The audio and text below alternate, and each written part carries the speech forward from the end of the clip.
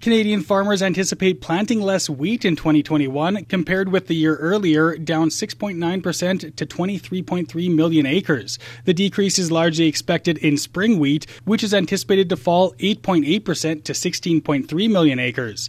Neil Townsend is with FarmLink Marketing Solutions.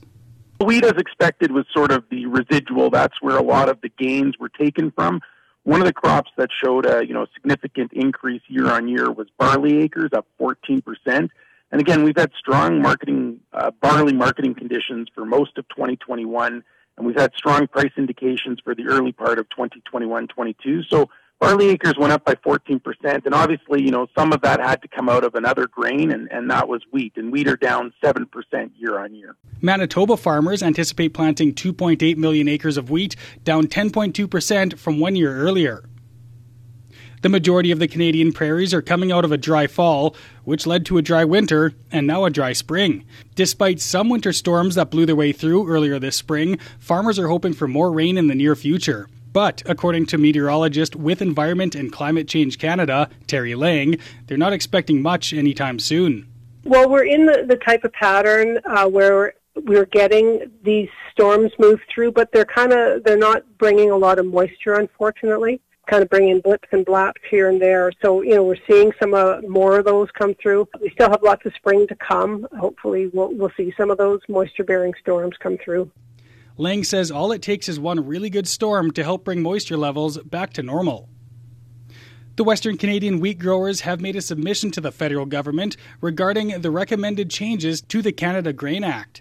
One of the recommendations noted that outward weighing and inspection should be performed by third parties. Here's Director Jim Wickett. I think that the Grain Commission should remain as a regulator, but not as a service provider. Industry right now, and there's quite a number of companies that are in that business, can provide the exact same service for 1/3 the cost.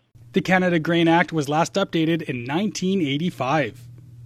In a recently released survey-based principal field crop areas report, Statistics Canada has pegged the 2021-2022 canola acres at 21.53 million, up 3.6% from the estimated acres planted last growing season. As for durum acres, that jumped by nearly 0.3% at more than 5.7 million. Barley acres are pegged to increase 12.9% at 8.61 million, and oat acres are projected to fall from 2.84 million acres last year to 3.61 million for this growing season.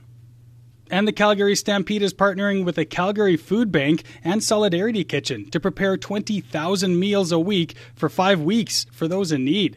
Cooks from the Stampede will be preparing roasted chicken, potatoes, and vegetables, which can feed up to a family of 6. The Calgary Food Bank says it's grateful for the food donations. It says their clientele base has been growing since the start of the economic downturn, and when COVID-19 hit, it made the job of helping others more complex. The prepared meals will also be delivered to other organizations such as CUPS, Mustard Seed, and the Drop-In Center in Calgary. For Golden West, I'm Blaise Wozniak.